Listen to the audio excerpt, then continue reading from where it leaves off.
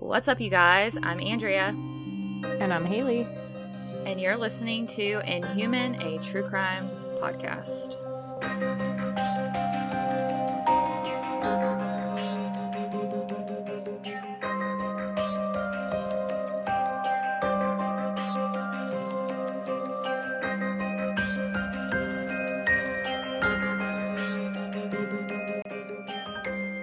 Hello and welcome back.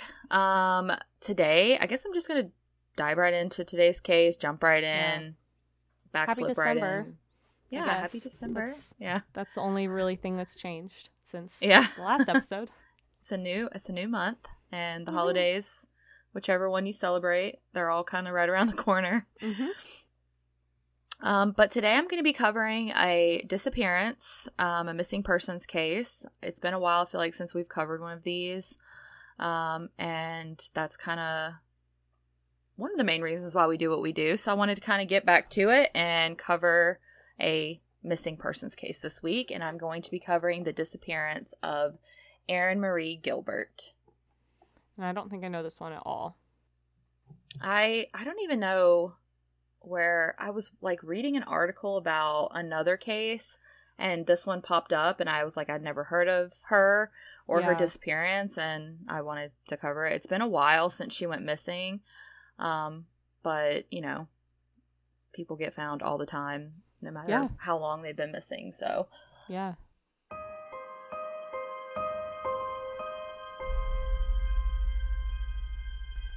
Are you tired of the same old game nights with friends and families playing the same old games?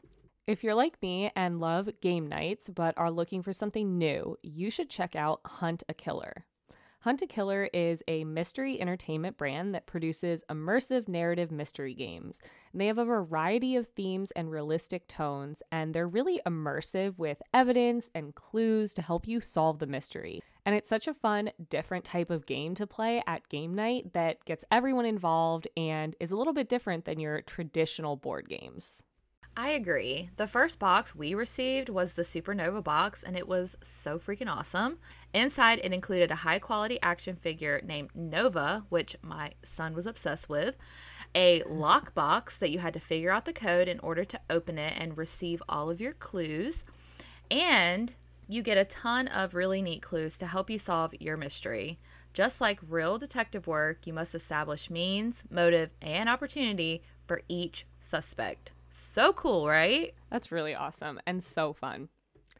Right now, Hunt a Killer is having a month of mystery. 30 days with 30 deals and 30 moments of mystery. And 1 full month of new product announcements, limited edition merch, and exclusive killer discounts. You can head over to Hunt a Killer at huntakiller.com/inhuman and use code INHUMAN to take advantage of the killer discounts and limited edition merch during their month of mystery. That's www.huntakiller.com/inhuman and use code INHUMAN to take advantage of the discounts during the month of mystery.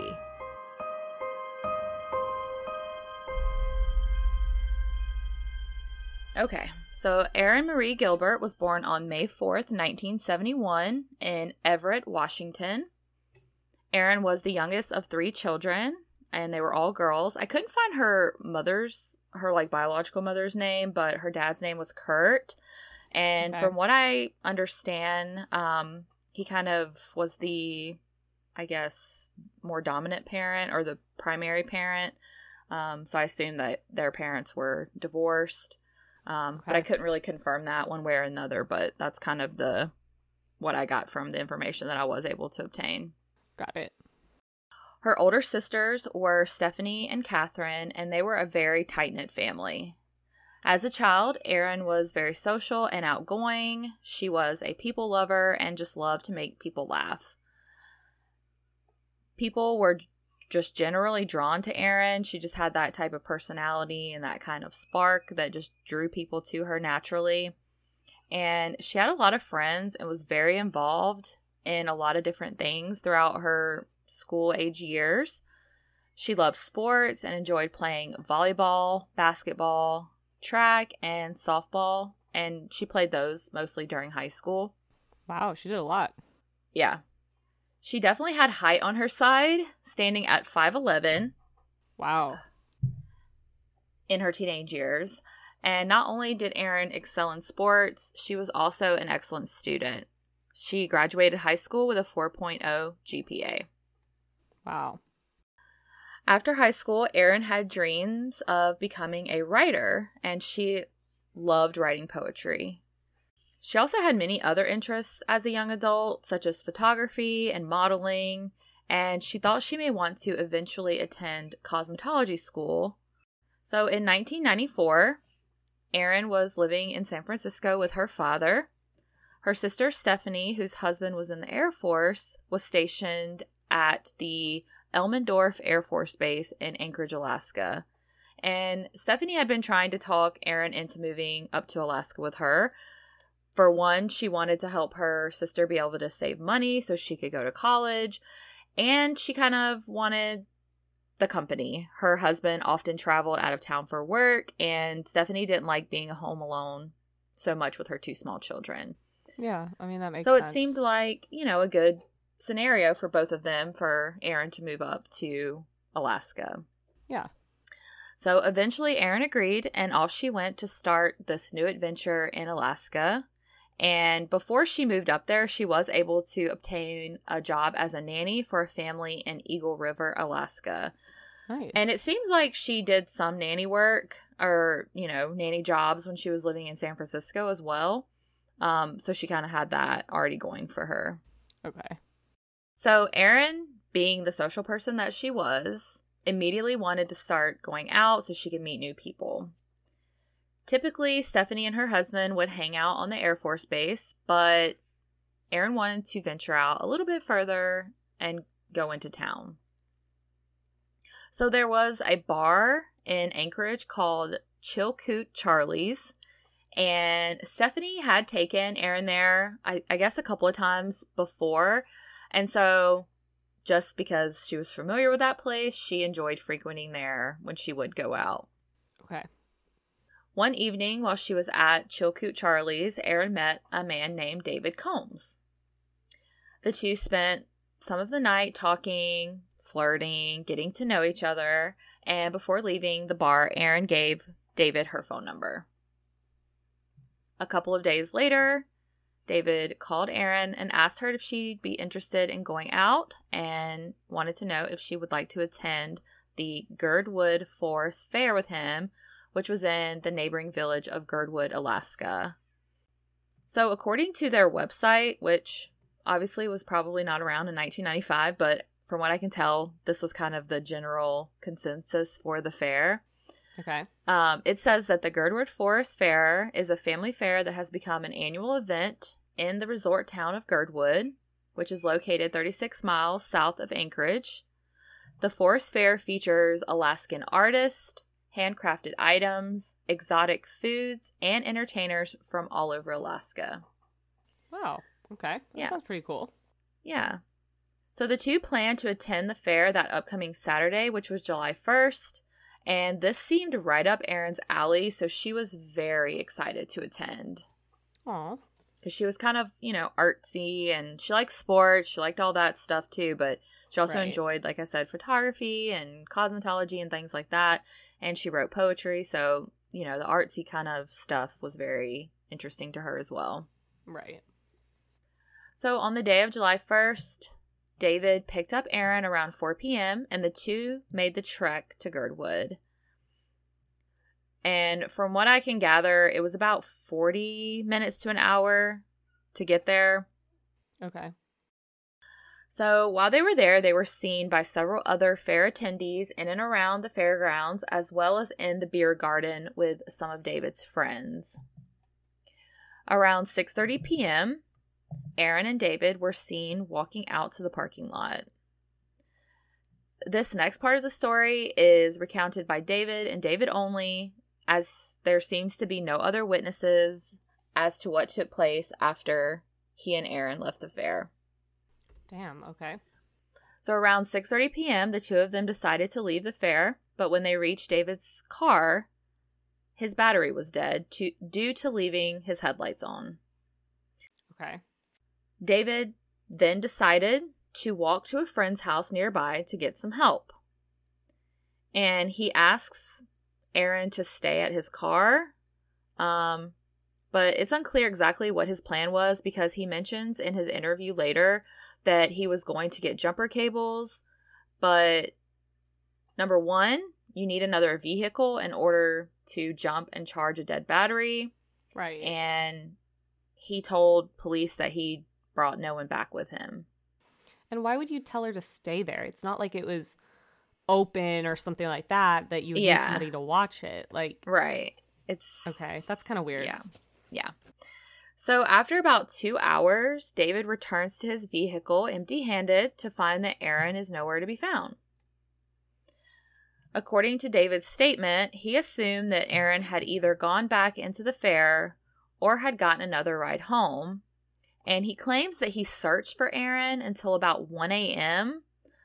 So if you think, okay, they went back to the car about 6:30, he probably left after trying to start his car, let's say 7, 2 hours, 9. So basically from 9 p.m. until 1 a.m., he's saying that he searched for Erin. Searched for her. Okay.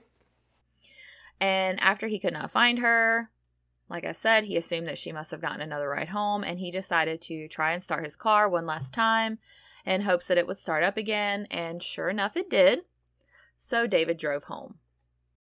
At 7 a.m. the next morning, David called Erin's sister Stephanie to see if she had made it home safely, and she informed him right away that Erin had, in fact, not returned home that night. He told Stephanie how he had basically, the car wouldn't start. He had went to look for a friend's house. He couldn't find it. He searched for Erin till 1 a.m., and then he returned to his own home. Stephanie was shocked because this was completely out of character for Erin not to come home. She had never done something like this before in the past, and her family always considered her to be very responsible, and naturally this made Stephanie very uneasy. Yeah. So concerned for her sister's safety, Stephanie and her family immediately got into their car and made the trek to the fairgrounds to look for Erin. Like, why wouldn't you call somebody before you start looking? Like, why wouldn't you call her family and be like, hey, did she come home, before you spend 4 hours looking for her? Like, that's a little weird. Agreed. So Stephanie and her family were able to walk around the fairgrounds, and they asked vendors and just fairgoers if anyone had seen or spoken to Erin. And there were several eyewitnesses who had seen or interacted with Erin and David the day before. They were even able to make an announcement over the loudspeaker about Erin as well. When Stephanie was still unable to locate Erin, she called police and reported Erin missing. And according to a statement later made by Stephanie, when she spoke to David, he was very cool, calm, and collected about Erin being missing. So that was kind of a red flag for her. Yeah.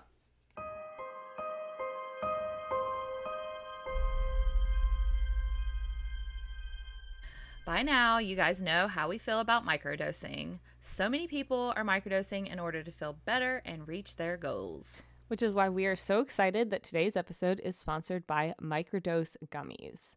Microdose Gummies deliver the perfect entry-level dose of THC that help you feel just the right amount of good. I personally love using microdose gummies when I'm having a difficult time unwinding from a hectic day. They just help me chill out and help me sleep like a baby, which, if you know me, is important because I have very bad insomnia. Same. I like to take microdose gummies when I'm feeling a little overwhelmed, which is happening a lot lately thanks to the holidays, and I need to focus and hone in on my to-do list for the day.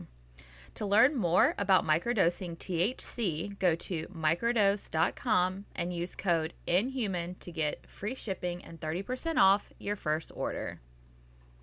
The best part is microdose gummies are available nationwide. Links can be found in the episode description, but again, that's microdose.com and use code INHUMAN for free shipping and 30% off your first order.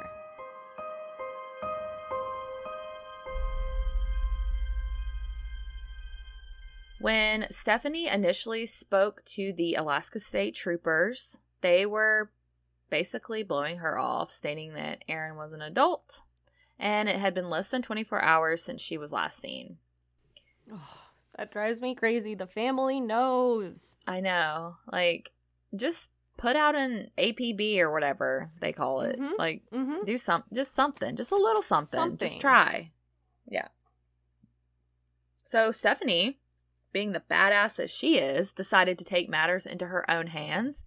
And she went to a local news station with a picture of Erin and asked them to share the picture during one of their news broadcasts that day. Wow, that's smart. Yeah, which is like, everyone do this. If anything, God forbid, happens to your family member, go straight to the news, because that seems to be like the best case scenario. Yeah, that's really if the smart. Police are not willing to do anything, right. you know.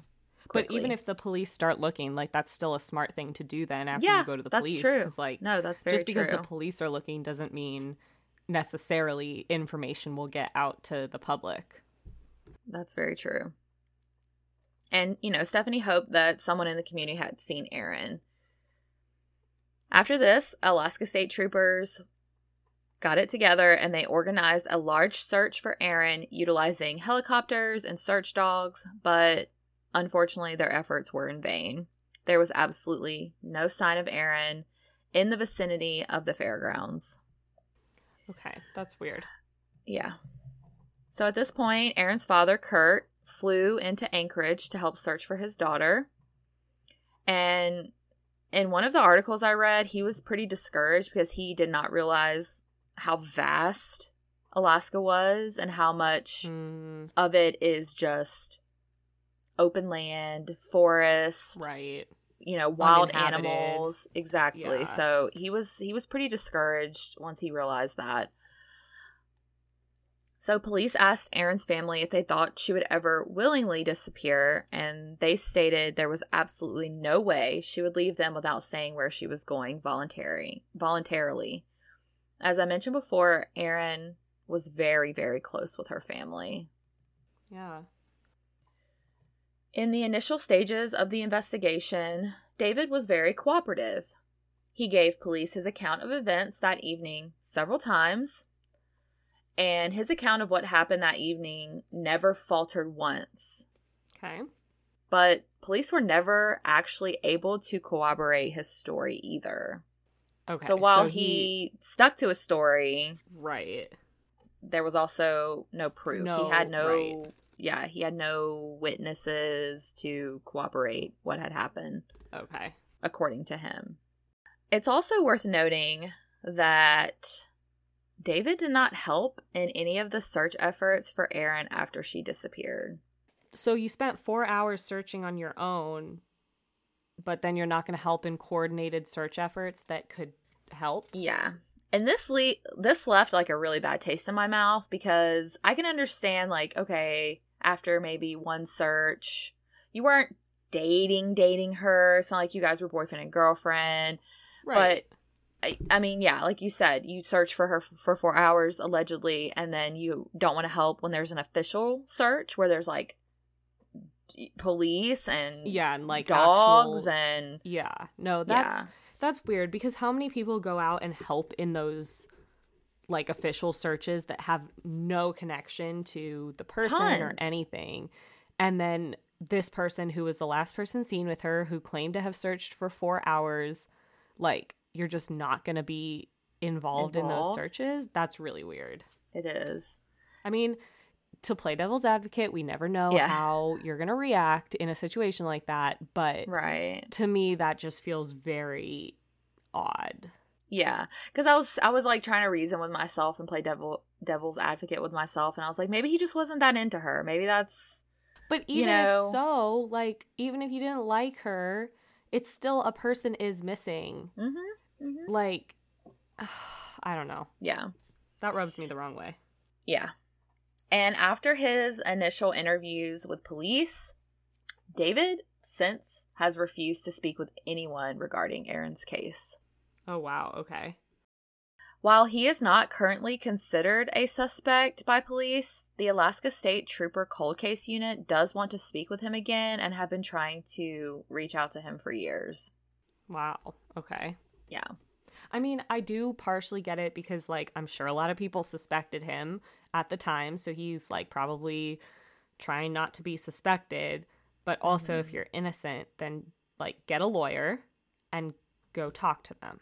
Yeah, exactly. So when Stephanie and her husband first met David, their impression of him was not great. Erin introduced him to her family, and her brother-in-law asked David to take off his sunglasses so he could get a better look at him.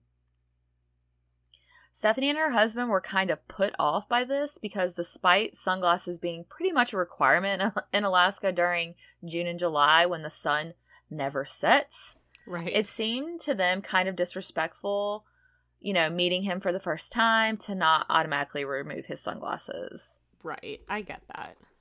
And they also mentioned, like, they lived on a base, so everyone had their hair cut short, no facial hair. They would wear sunglasses in their car, but not, like, in a house. So when they met David, he had long hair. I think he had a little bit of facial hair, and he was wearing sunglasses. So it was kind of, I guess, jarring to them, like, the contrast of what they're used to and, like, seeing him.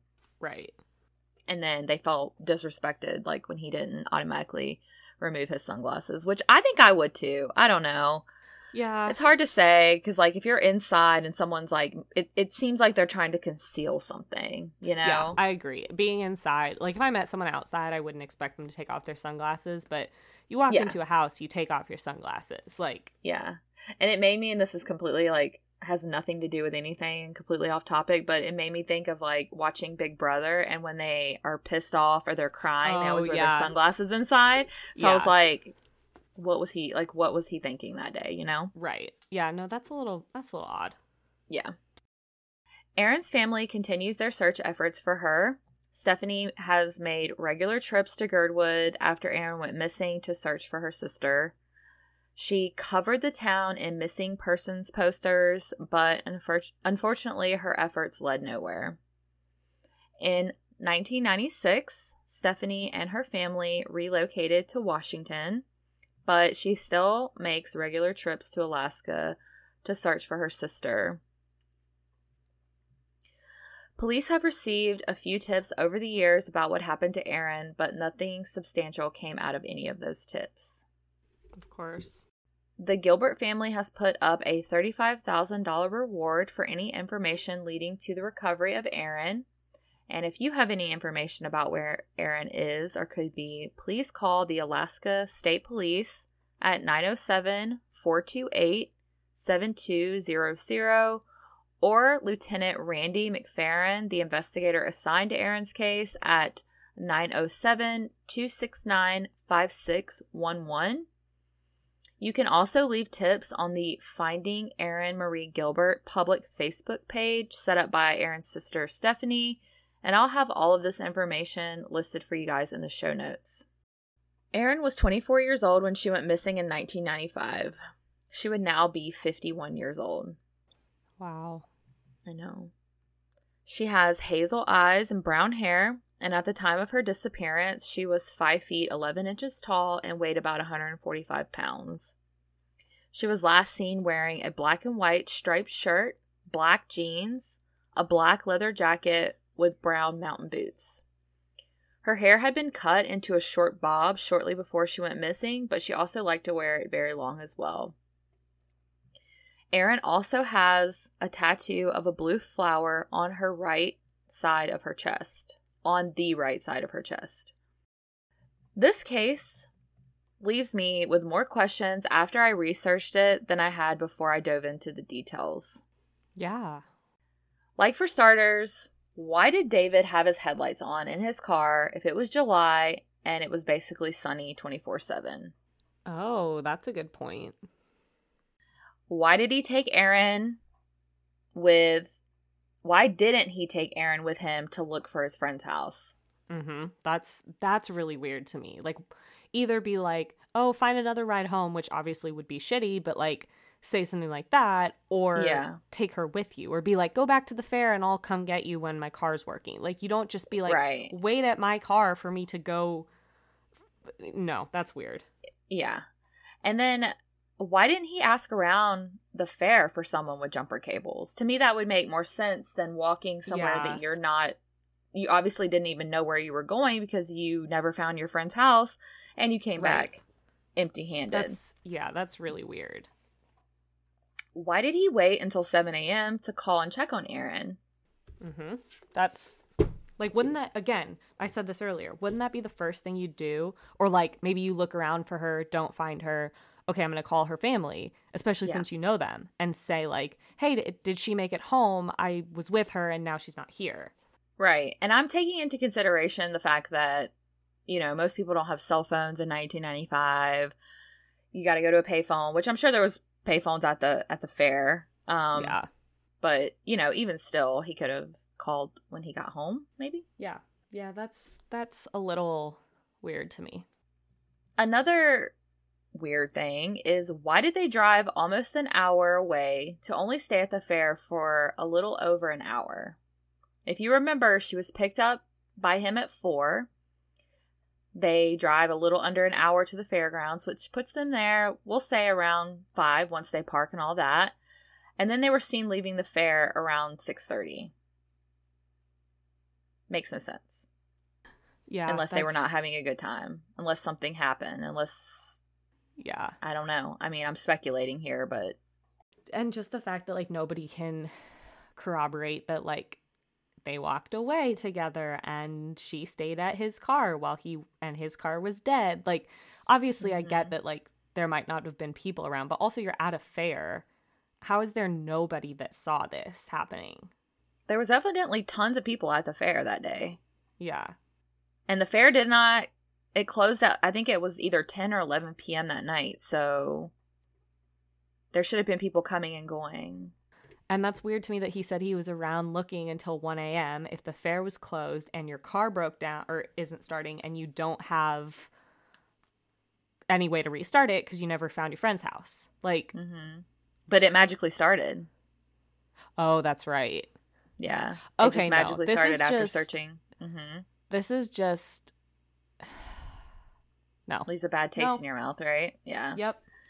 And lastly, why haven't they been able to speak with David? Why is he avoiding police now? If he was willing to cooperate in the beginning, why not clear your name? I mean, you're not considered a suspect or, I guess, a person of interest, but like you said, lawyer up, talk to police, clear your name, move on with your life. Yeah, it's fine. Get a lawyer. Like, that's totally fine. We know what can happen, but, like, yeah, talk to police. Like, yeah. Yeah. I don't like it at all. I don't like it one bit. But that is the case of Erin Marie Gilbert. As I said, if you or anyone you know has any information leading to Erin's recovery, please call the Alaska State Police. And I will have in the show notes the Facebook page for Erin, which they do update regularly. I joined it when I was doing the research for this case, so you can find updates there. Unfortunately, there has not been any real updates in this case, but I don't know. It's really weird to me that just everything with David is just weird. Like, I'm not blaming him. I'm not saying anything, but it just all is a little bit odd. Like, when you put it all together, the fact, like, what he claims happened, the fact that he searched for 4 hours but didn't search in the official search, the fact that he didn't call the family sooner, like, just everything about that just seems odd to me, and it's so frustrating that he won't talk. Yeah, I agree. But that is the case of Erin Marie Gilbert. Hopefully this case will get closure at some point. Hopefully David will come forward and talk to police again. But that is all I have for you guys today. Thank you guys so much for listening, and I will be posting all the information that I have about this case on our Facebook and Instagram, so make sure you tune in over there. But we will catch up with you guys on Thursday with a brand new case. And until then, keep it human. Bye, guys.